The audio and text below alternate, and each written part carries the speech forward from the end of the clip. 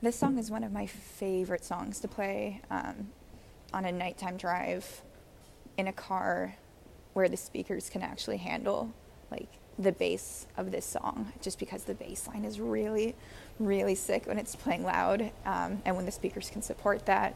And also when you have your settings in the car like tuned to where the tone is going to enhance the bass over the treble. So that's, in my opinion, how to listen to it correctly in a really pretentious way. But yeah, it's a really good night song, super moody, kind of ominous, but I like it. I think it's a sick beat, and I really, really like the composition of this song. So this is the last song of October. Cheers.